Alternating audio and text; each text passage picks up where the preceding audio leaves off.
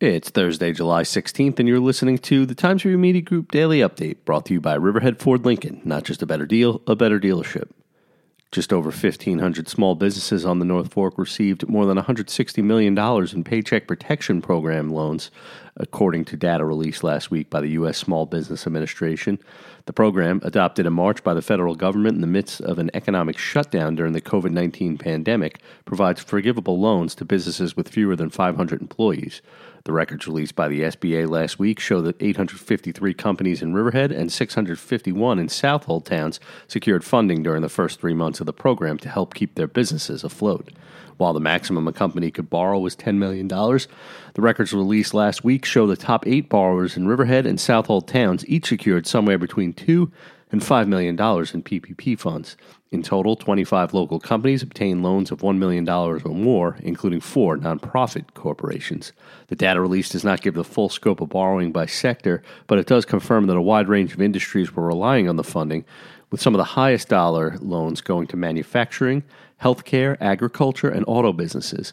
9 businesses at the Enterprise Park at Calverton secured loans of more than $350,000, including 7 in excess of $1 million, records show.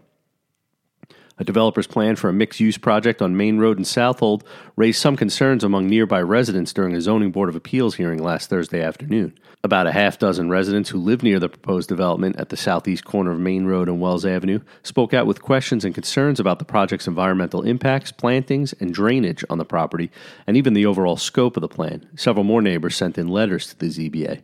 The proposal, which requires a variance for an insufficient lot area, calls for a 2-story building with ground floor retail and 3 affordable apartments above, along with 4 single-story, 2-bedroom, over 55 rental houses with 1.5-car garages.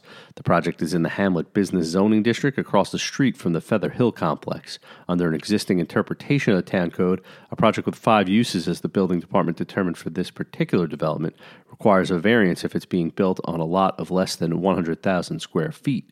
ZBA chairperson Leslie Haynes Weissman explained that the variance is for a 99,200 square foot lot, or a 0.8% insufficient lot area. It's official. The first run of Dine on 25 will take place from 5:30 to 9:30 p.m. tonight. The event, which will be repeated July 30th, August 13th, and August 27th, will shut down Main Street in downtown Riverhead so that local restaurants and businesses can put tables and chairs on the street and serve customers. The event is being organized by the Riverhead Business Improvement District, along with the Riverhead Chamber of Commerce. Just off the busy Sound Avenue in Baiting Hollow is a lush field with bright yellow sunflowers that has become a popular attraction for Long Islanders and beyond. This is the Sunflower Maze at Rotcamp's Fox Hollow Farm. After opening at the end of June, about 200 to 250 people a day have been visiting, said co-owner Jeff Rotcamp. The price of admission to get into the Sunflower Maze is $5 per person, with children under 5 being free. There's a dessert truck on site Thursday through Sunday. Expect mostly sunny skies today with a high near 79 degrees, according to the National Weather Service. Low tonight will be about 66. I'm Grant Parpan, and that's our update for Thursday. Check back for more news throughout the day. Once again, today's report was brought to you by Riverhead Ford Lincoln. Not just a better deal, a better dealership.